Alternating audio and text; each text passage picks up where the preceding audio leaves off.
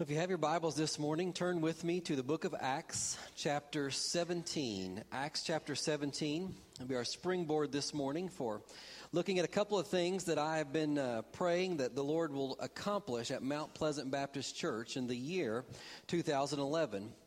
Each year I take the first Sunday of the year to preach what I call a State of the Church address, borrowed from what our president does in his annual State of the Union address. And my goal is to always try and briefly assess, give some high points of what God has done in the previous year, and then share a few things that God has laid on my heart and that we are preparing for as a staff, and I hope that you will be a part of in the upcoming year. I went back and looked over my notes of 2010, kind of evaluate and see where we were, and I was just wondering, how many of you remember the goals we talked about for 2010? Yeah, it's about what I thought it was going to be today, doing that. Well, the high points were that I wanted to encourage us and challenge us to focus on evangelism, reaching people for Christ, to have leadership development within our church, and then to be faithful in our giving. We did okay in 2 out of the 3 of those I look back over the year. In the area of reaching people for Christ in 2009, 34 people came to know Christ and made that public profession of faith at Mount Pleasant Baptist Church. In 2010, 70 people came to know Christ as their Savior and Lord and publicly professed that last year.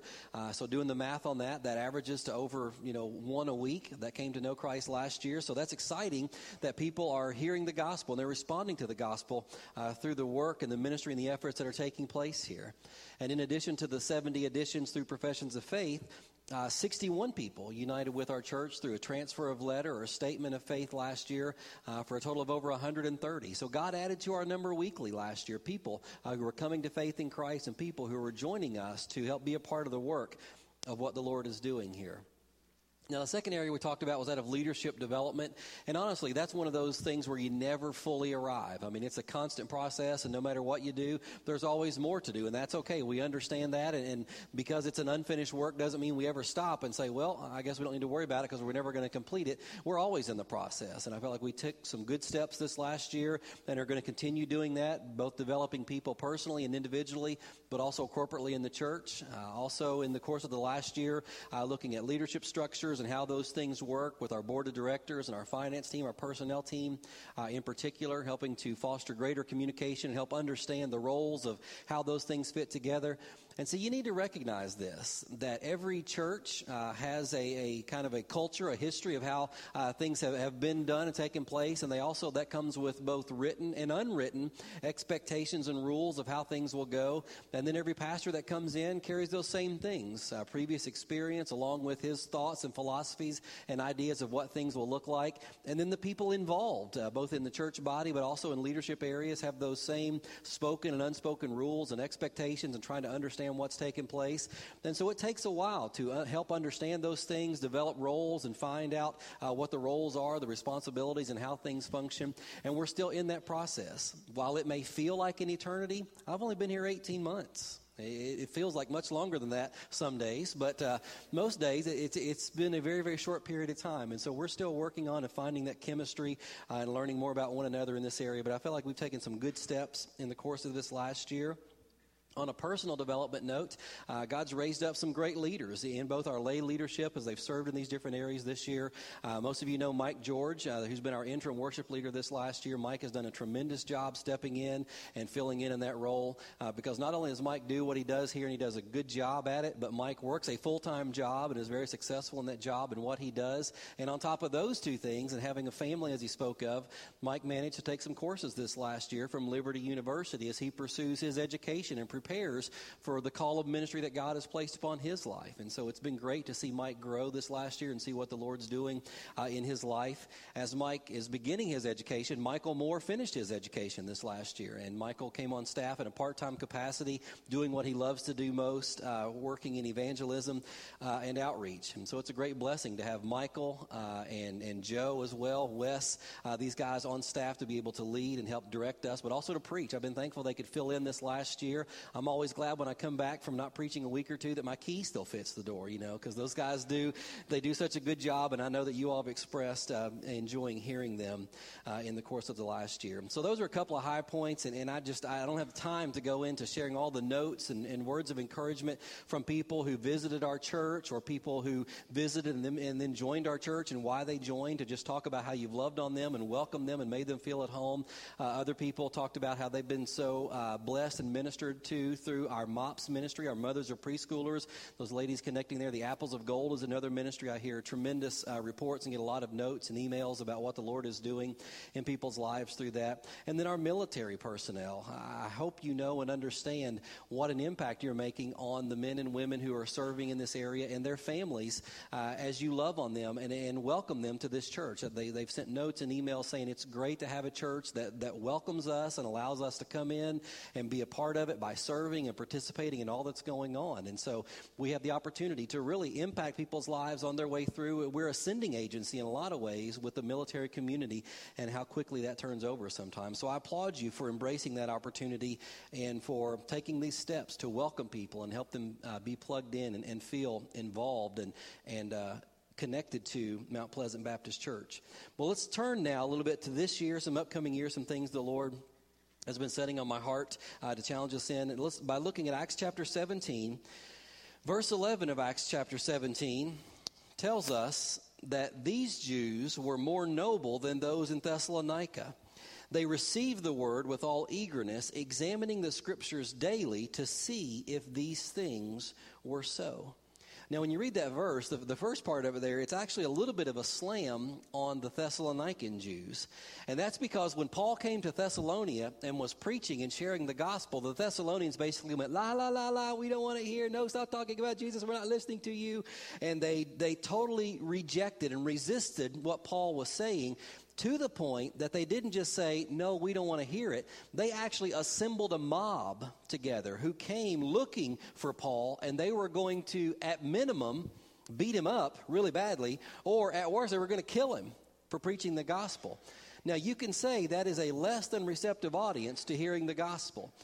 Well, so that's what it says, that the Berean Jews were more noble than the Thessalonican Jews, because when Paul arrived in Berea, you see, the believers in Thessalonica said, Paul, you got to get out of here. They're going to kill you. So they snuck him out of town and sent him on to Berea. Well, when Paul came to Berea, he started preaching the gospel, as he did everywhere he went, and the Bereans were more open and receptive. And this verse tells us that they examined the scriptures daily to see if the things that Paul was telling them were true. And one of my aims for this body of believers is that we, like the Bereans, will examine the scriptures daily. I pray that each and every person who's a member, who connects with this body of believers and in attendance, will spend time daily reading God's word and talking with God in prayer. Those are two things that I pray over and over again. You've heard me say those things over and over again. And that's because they are a fundamental part of who you are and who you should be as a Christian. You should spend time reading God's word and in prayer with him on a regular and consistent basis. I believe it should be daily, but to not make it legalistic, like it's something where you go, oh yeah, I got to read my Bible and pray today, like you're checking it off of a list. It shouldn't be a chore that you do. It should be a desire of our heart to spend time in relationship and to develop that relationship with God. I mean, it's like husbands, you don't just say, well, yeah, I got to spend time with my wife today, so she feels loved and cherished and all that kind of stuff. Because she knows that you're doing it that way, all right? You don't get credit for that time in relationship, okay? We should want to spend time with our wife, with our spouse, because it helps the relationship grow stronger. We're more content. We're more fulfilled. It helps our marriage. It helps our family by spending time in building and fostering that relationship. And so we should desire, we should want to do that in our relationship with God. Experts tell us we should drink how many ounces of water every day? Does anybody know? 40. I've heard 64. 64 ounces of water a day. Anybody ever tried to drink 64 ounces of water a day? man, they say it's a big help in weight loss, and I know why, because your trips back and forth to the bathroom then count as exercise, when you drink that much water in the course of a day. I mean, it's just like you're sloshing around. Well, that's what they say to be healthy, to have best performance and functioning in your body, 64 ounces of water a day. Well, if you are not spending regular time, I would say daily time, reading your Bible and in prayer with God, you're not experiencing the fullness and the abundant life that Christ promised and desires for you. You're dehydrating spiritually by not taking that time to fill up on God's Word and in prayer with Him. So I encourage you and I challenge you, and I'll get a lot more specific next week as we kick off our radical study and we see this challenge set a little bit more before us, but to spend that time in Bible reading and in prayer with God. And something that we're doing as well in the area of prayer is we're going to begin having time in corporate intercessory prayer. You see in your bulletin that next Sunday evening, 5 o'clock, we're going to gather together and we're going to pray. And it's kind of a guided prayer time. We come with topics and we just spend time in prayer with God. We're going to spend about an hour in prayer. Jesus asked the disciples, could you not tarry with me 1 hour in prayer? And so if you've never done that and would like to kind of see what it's like or maybe grow to that goal, then I invite you to come and be a part of that. We're going to seek to do that monthly. But here's the thing. If we move the week or don't have it for a month, it's not that we're saying prayer is not important or something like that. Things happen, so we're just going to be flexible with that, but we're shooting for a monthly time where we'll spend together in prayer, just seeking God's face corporately as a body. And my hope is that what we learn from that time corporately we'll then take back to our prayer closet and our personal time with God as we grow deeper in our walk, in our relationship with Him in that way. But you see, it said the Thessalonian Jews were not as noble as the ones in Berea. And we see that it wasn't just a situation where they didn't want Paul in their city, because when they found out that Paul was in Berea preaching about Christ, they sent some of the riffraff that started their mob over to Berea, and they got an uprising against Paul, telling him, we don't want to hear about this gospel anymore. And Paul actually had to leave Berea, fearing his life again as well. So he traveled on to the city of Athens. And while in Athens, Paul displayed and shows us what's been my second prayer for us in 2011, which is this: it is a holy discontent.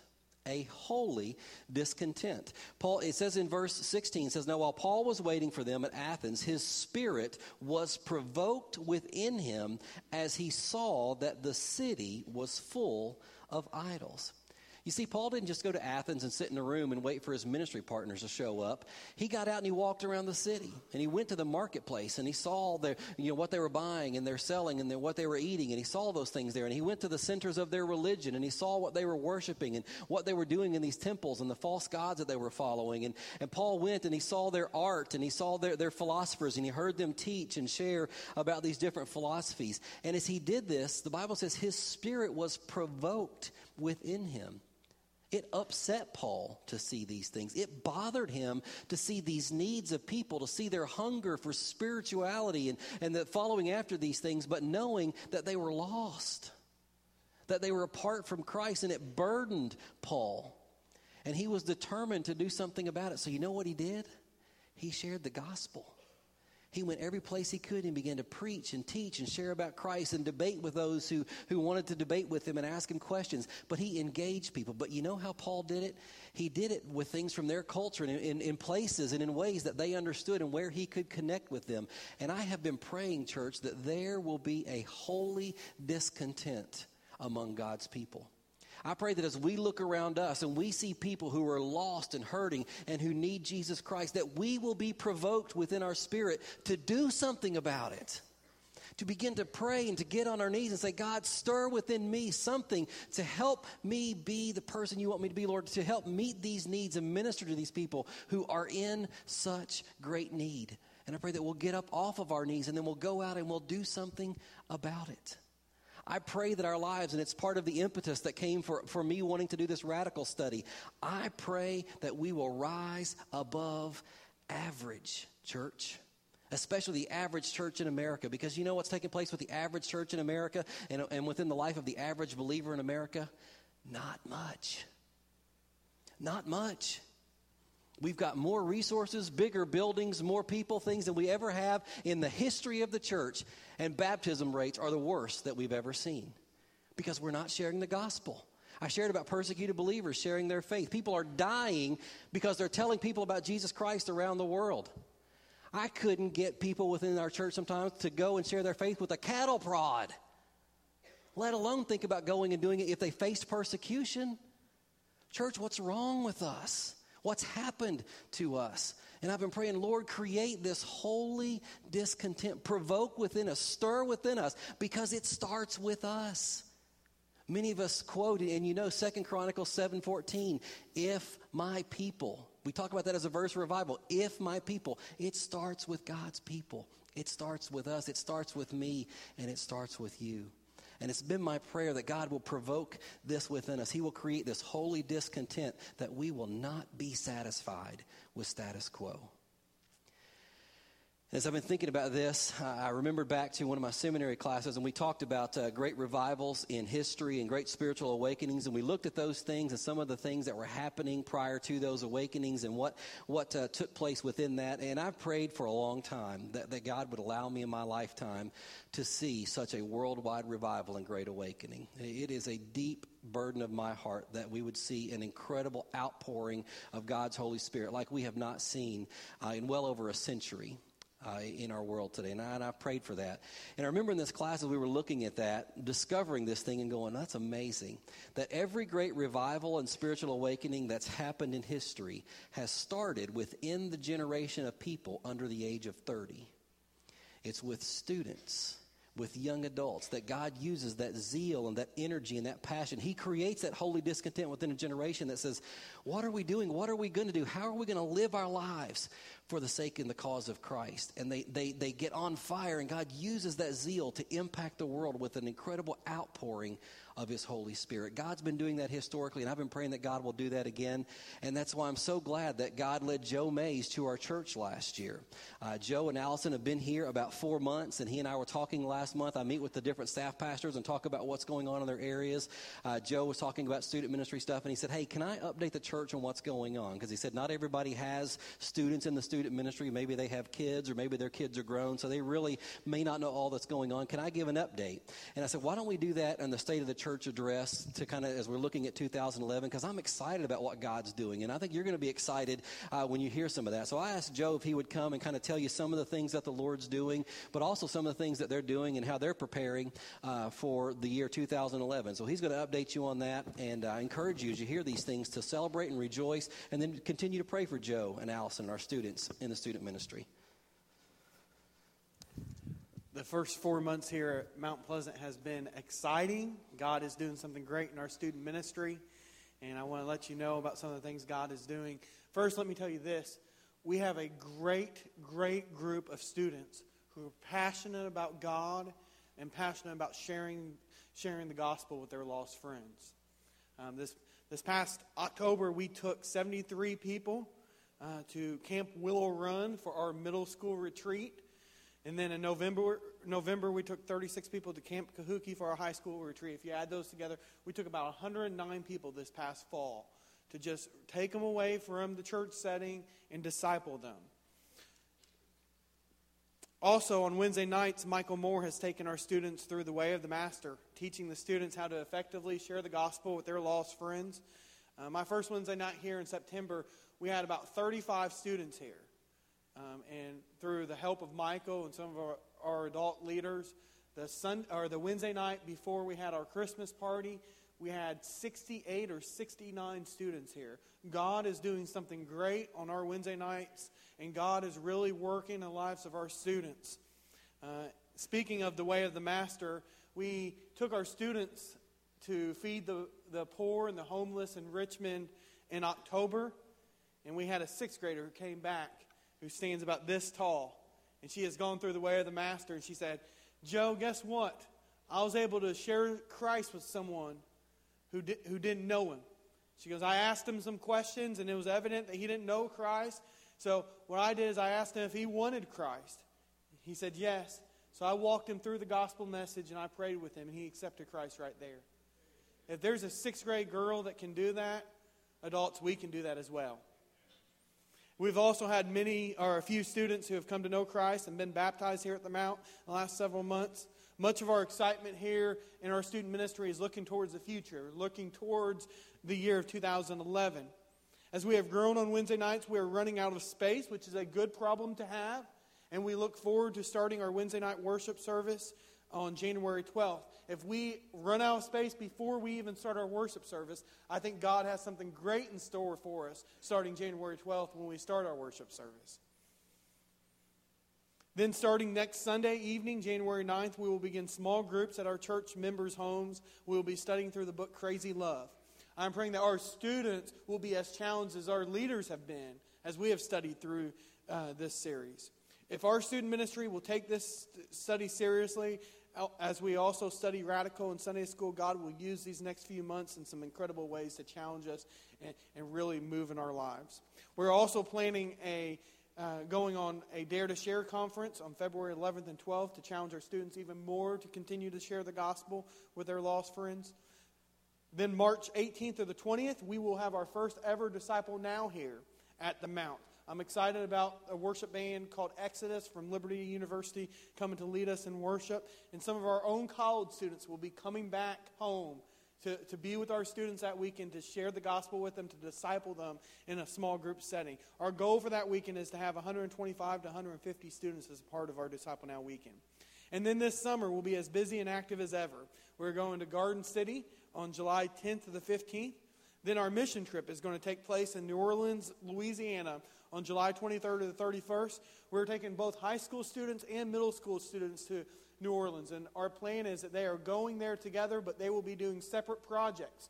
Our high school students will be doing some construction work. They will also be working in some of the places that are trying to get developed back up. And then our middle school students will be working with the church doing some backyard Bible clubs and VBS type work. Then during the afternoon, we will take our students to go and practice some of what they have learned in the way of the Master.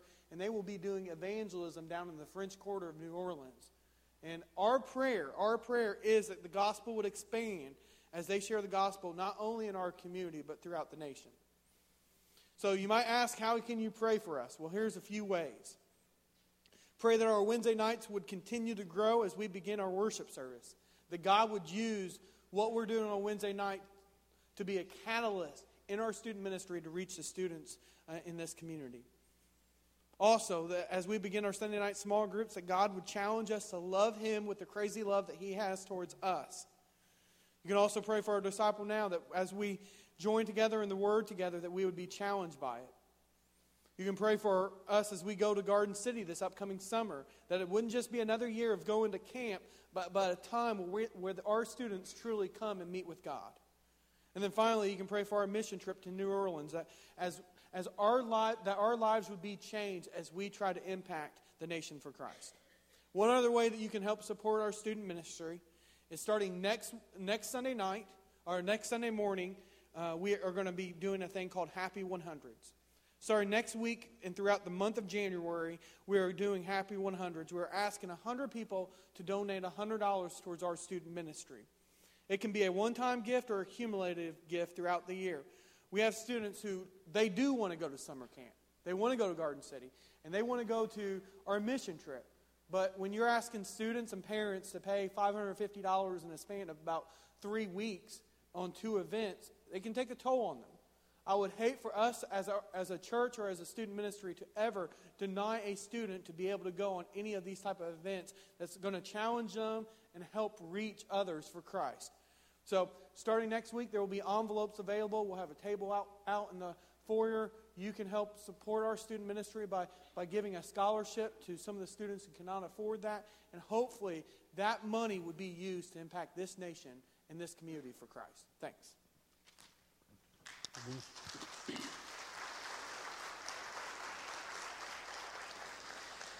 So there are some exciting things taking place. Continue to pray for Joe and for Allison and for our leaders in our student ministry and for our students as well. Well, Paul's discontent led to sharing the gospel. He was moved to do something. And I want you to look down in verse 22 to see a little bit on the methodology. How did Paul actually share the gospel?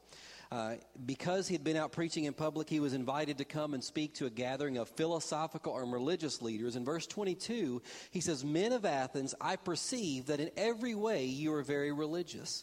For as I passed along and observed the objects of your worship. So here again, Paul was out, he was looking, he was seeing their culture, what was taking place, and he connected with them using examples and illustrations from things that he had saw. He was where the people were. He goes on and says, I found also an altar with this inscription, to the unknown God.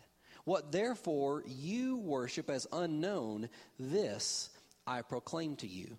So Paul took this illustration, this thing that he saw in their culture, and he used it to begin sharing about Jesus Christ. And he used God's word to do that. And look down in verse 28, the last part of verse 28, Paul even makes this statement. He says, as even some of your own poets have said, for we are indeed his offspring. So he quoted something from their poets, from their literature, to use as a point of helping move them into a deeper understanding of the gospel. The point of this is that Paul was with the people. He connected with them where they were, even using their poets and things in their language that they were commonly familiar with to help move them into understanding the gospel message. This is a fundamental component of the philosophy that I hold and that our staff are trying to build into our life and ministry at Mount Pleasant Baptist Church, that we connect with people, that we get outside of the walls, that we get where people are, and we connect with them in ways that they can understand and they can recognize, and then we move them, and we seek opportunities to plant seeds and share the gospel of Jesus Christ. This is not a small thing. This is a huge thing. It's not a, hey, come and see. It's a, let's go and tell. And it's a very, very important thing for us to understand and grasp individually and personally, because for the church to do evangelism in that way corporately, it falls on you. And it falls on me. It is our individual responsibility to connect with people, to engage, and to meet them where they are and seek opportunities to share the gospel message of Jesus Christ. So this morning I asked Michael Moore if he would come and kind of give you some information, some ways that you can plug into our methodology of doing outreach and evangelism, how you can be a part of the work of evangelism we're doing as a church corporately. And I want you to do more than just hear and go, oh, well, that's good. Now I know something. I want you to hear this and say, I want to get involved. I want to get plugged into that, and decide today how you will do that, how you will get plugged into and connected to some of the work and efforts that we're doing corporately in doing evangelism and sharing the gospel. So, Michael, tell us what's going on, brother. Thank you, Pastor Curtis. One of the things we did in our Sunday school class last year is we took a bunch of guys out fishing. Who likes to go fishing here? Anybody like to go fishing? Now, have you ever gone out fishing? I want to have Bick on you. You wish you didn't raise your hand now, right? Have you ever been out fishing, and how many times do fish actually jump in your boat? Never. Doesn't happen, right? It's the same way with the gospel message in Matthew 28:18-20. It tells us, therefore, go and make disciples. So if we're going to do that, we have to actually leave the church and make things happen. And one of the things we do is through a visitation program here on Tuesday nights. We consistently have 8 to 10 people who show up every Wednesday night to go out and share the gospel message. We have people who like to stay here and write cards. But whatever it is, you got to do something. The Sunday school classes have been broken up into Matthew, Mark, Luke, and John. And they take us one Tuesday night every month. They come out and visit people in their class. It's been so instrumental in going out and seeing people. I know me and Joe went and made a very awesome visit to someone who had fallen away from the church, and they've been here for a long time. We went and, we just talked to them and heard their concerns with them. And finally, we got to it, and we just said, look, the gospel's got to be enough. For other people coming to know Christ, it's got to be enough. And that person's been here every single week since we made that visit. It's not about us. It's about showing that we care, and we want them to grow. And we have people, I know when Fred and me go out, visit, when we have the connection cards, people actually like to put on their cards that I want to know how to become a believer. I want to know Jesus Christ. We fight over those cards because we want to go and share the gospel with people. And it's so exciting. And some of you, maybe you don't feel comfortable doing that. Well, just show up, and we'll pair you up with somebody who is comfortable with it. I remember the first time that I went out visiting on Tuesday night, I was told as a teacher I had to go out visiting, and I'd never done it before. And I was petrified. And so I told the class that, hey, show up and be a part of visitation. And one lady actually showed up that week looking forward to watching me witness to somebody who I had never done it before in my life. And I didn't want to let her know I didn't know what I was doing. So we went up to the doorway. It was upstairs. And I knocked on the door, and I was praying, man. She was praying for God to work, and I was praying for them not to open the door. Because I did not know what was going to happen, right? But you have to trust in the Spirit to do the work. And that's what visitation is about. But be a part of that program. The other thing we did this year and we'll continue to do is we did a concert. We brought Sidewalk Prophets in here, a Dove Award-winning group, Now, the thing about when you do concerts, music styles aren't going to be, everybody's not going to like it. But you know one thing about that concert, all the work that went into it, I got an email that some lady turned their life over to Christ that night. And they went forward, and that night the angels rejoiced. And all that work went in it should be enough. We should be enough. We should rejoice that the angels are rejoicing because heaven has got one more person they can look forward to having one day. The other thing we do is servanthood evangelism projects. When we go out and we last year we dropped 400 batteries on the southern end of City of Colonial Heights. And my goal is that every door in the City of Colonial Heights gets knocked on and gets an invite to church and the gospel invitation. That is our goal, and that is a more non-confrontational way of sharing the gospel. The other thing we're going to do is figure out, we joke around on the staff meeting like I told Curtis, that everything is outreach. And it is. Everything is an outreach opportunity. And I think about with the Martin's 10K coming up this year, we need to have a 10K training program right here in our church. And that's one of the questions I get asked a lot. People look at me and say, Michael, how do you stay so fit? And, you know, we're doing that. Not that funny. Not that funny.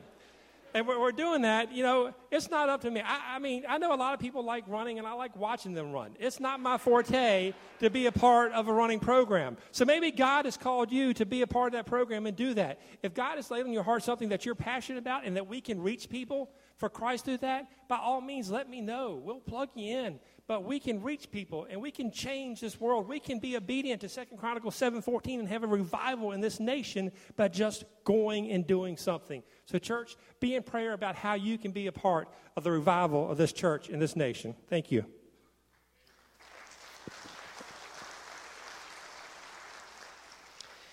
So I want to encourage you to pick one of those Tuesday nights to be a part of outreach and visitation with us as we have servanthood evangelism projects and other outreach events this year. Come and be a part of those to serve in those things, but also to use those things as opportunities to invite people to those different events.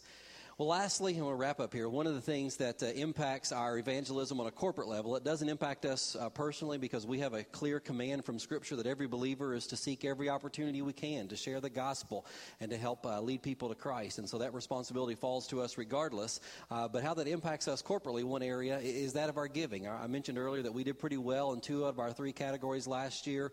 Our giving still left a little to be desired in 2010. We were well under our 2010 budget on paper. And we actually, as far as actual receipts go, were under what was given in 2009 as well. And so that led to some pretty significant reductions. We're going to be doing some things a little bit differently in 2011 as far as that goes.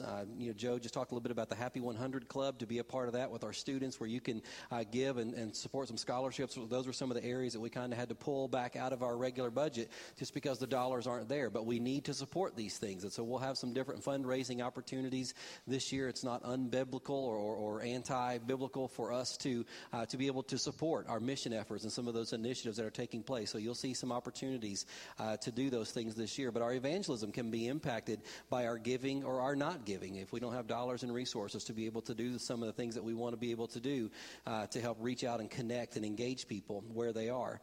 And in that vein, I've shared before that, as far as giving goes, I just challenge you to be faithful. It's an issue that's between you and the Lord ultimately. I don't look at giving records. The only person I know what they give in the church is me on behalf of our family. So that's between you and the Lord, but I just trust you to do that, to be faithful to what Scripture teaches in giving of your tithes and of your offerings and just trusting the Lord to use that and to bless it. But one thing that I have always encouraged and challenged is that we would be people who grow in our giving. Just as we grow in our other spiritual disciplines, giving is a spiritual discipline. So I've challenged people to do that. And I was making a hospital visit this last fall, and I know when I left, I was so much more encouraged than the patient that I went to see that day, because they shared with me what the Lord was doing in their life and a decision they had come to. And it was that principle being put into practice. And I was like, Lord, thank you so much that you're doing this work in people's hearts. And so rather than me tell you what was taking place, I'm going to ask Jay and Kim Abernathy if they would to make their way up. I was visiting with Jay, and he shared with me something the Lord had laid on his heart, and Kim had talked about, and they had prayed. And so rather than me tell you and to encourage you to what the Lord's doing, but also to challenge you to hear what Jay has to say, that the Lord may stir within your heart something very similar as well. So Jay and Kim, many of you, but there are some new faces out here. So because there are some new faces, not only in this area that we're talking about, but just historically with some health stuff, why don't you give the congregation an update on where you are, because we prayed for you. Maybe not everybody knows the most current status of where things are for you health-wise. I'll let Kim go ahead and answer this question. In the fall of 2005, Jay went to a SBCV leadership conference here at the church that we sponsored, and he learned a little bit about Dave Ramsey's money makeover plan. So he came home, and he was telling me about it. We bought one of the books, and we prayed about it, and we were reading it together, and we really felt like the Lord was telling us to sell our house and pay off all our debt.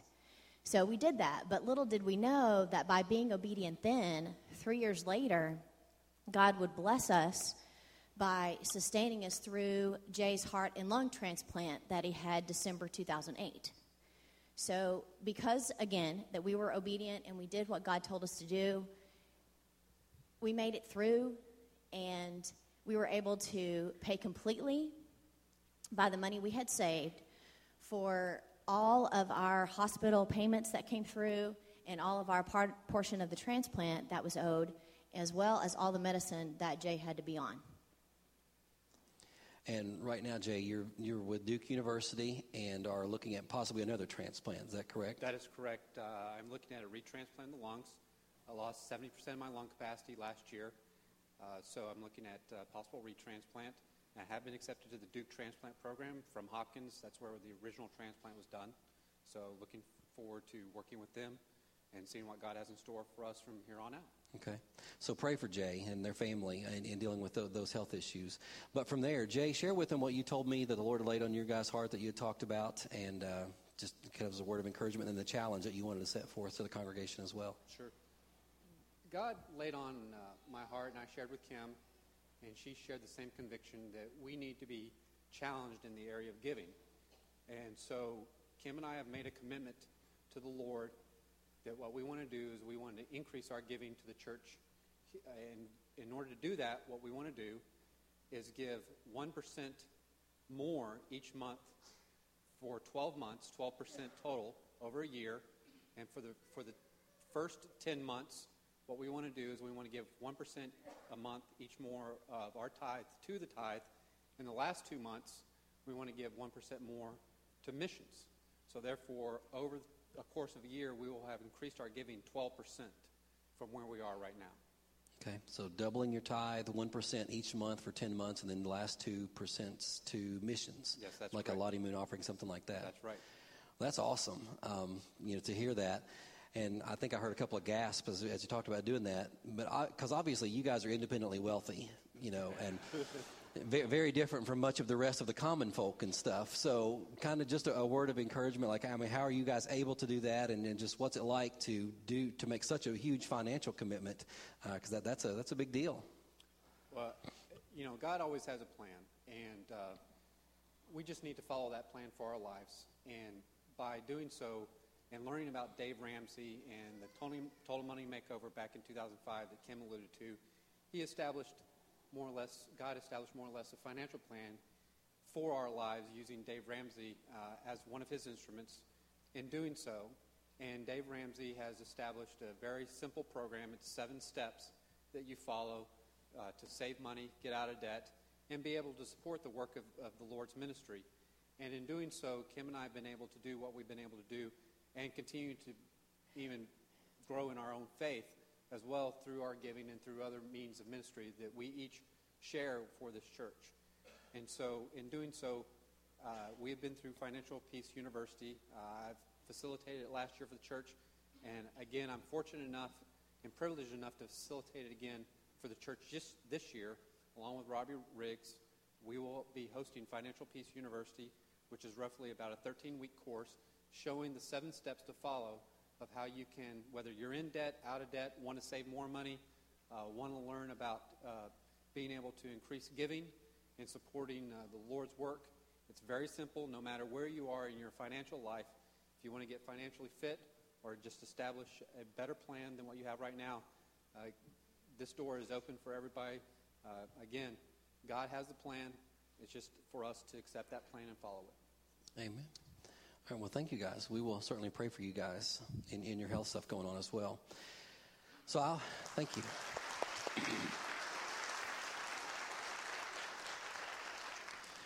I would prayerfully ask you to consider the Double Your Tithe 12% challenge that Jay just talked about in being able to increase your giving this year. To piggyback on the Financial Peace University, Shelley and I have taken that. I facilitated it in several churches. It's been a part of every church that we've been in. It is a life-changing course. The principles, the tools, and the resources it gives you, it's a great course. It's going to start on Wednesday, January 26th. It'll take place on Wednesday evenings. There are 2 orientations, and they're the same, so you could come to either one on the 12th or the 16th. Come in and we'll show some video clips, give you a overview of the 13-week course, the lessons, the topics, the plan, and stuff that Jay alluded to. If you're interested, then you can sign up then, or if you know you want to take it, you can call the office. We'll walk you through getting signed up and getting a kit ordered and all of those things. But it'll begin on January the 26th, but you can come and check it out at these orientations on the 12th and the 16th. So those are some challenges for us in 2011. Passionately pursuing God in Bible study and prayer, asking God to create within us a holy discontent and to stir within us and to move us to a new level of growth and maturity and obedience to Him, and sharing the gospel with those around us and being faithful in our giving, not just of our finances and those resources, but of our time and of our talents, because we need you to be a part of what's taking place, not on the sidelines watching, but in the mix, helping us accomplish and do what God has called us to do as He's given us the command in the Great Commission. And we summarize by saying our mission is to lead people into a growing relationship with Jesus Christ. We invite you to be a part of that work and what God is doing at Mount Pleasant Baptist Church.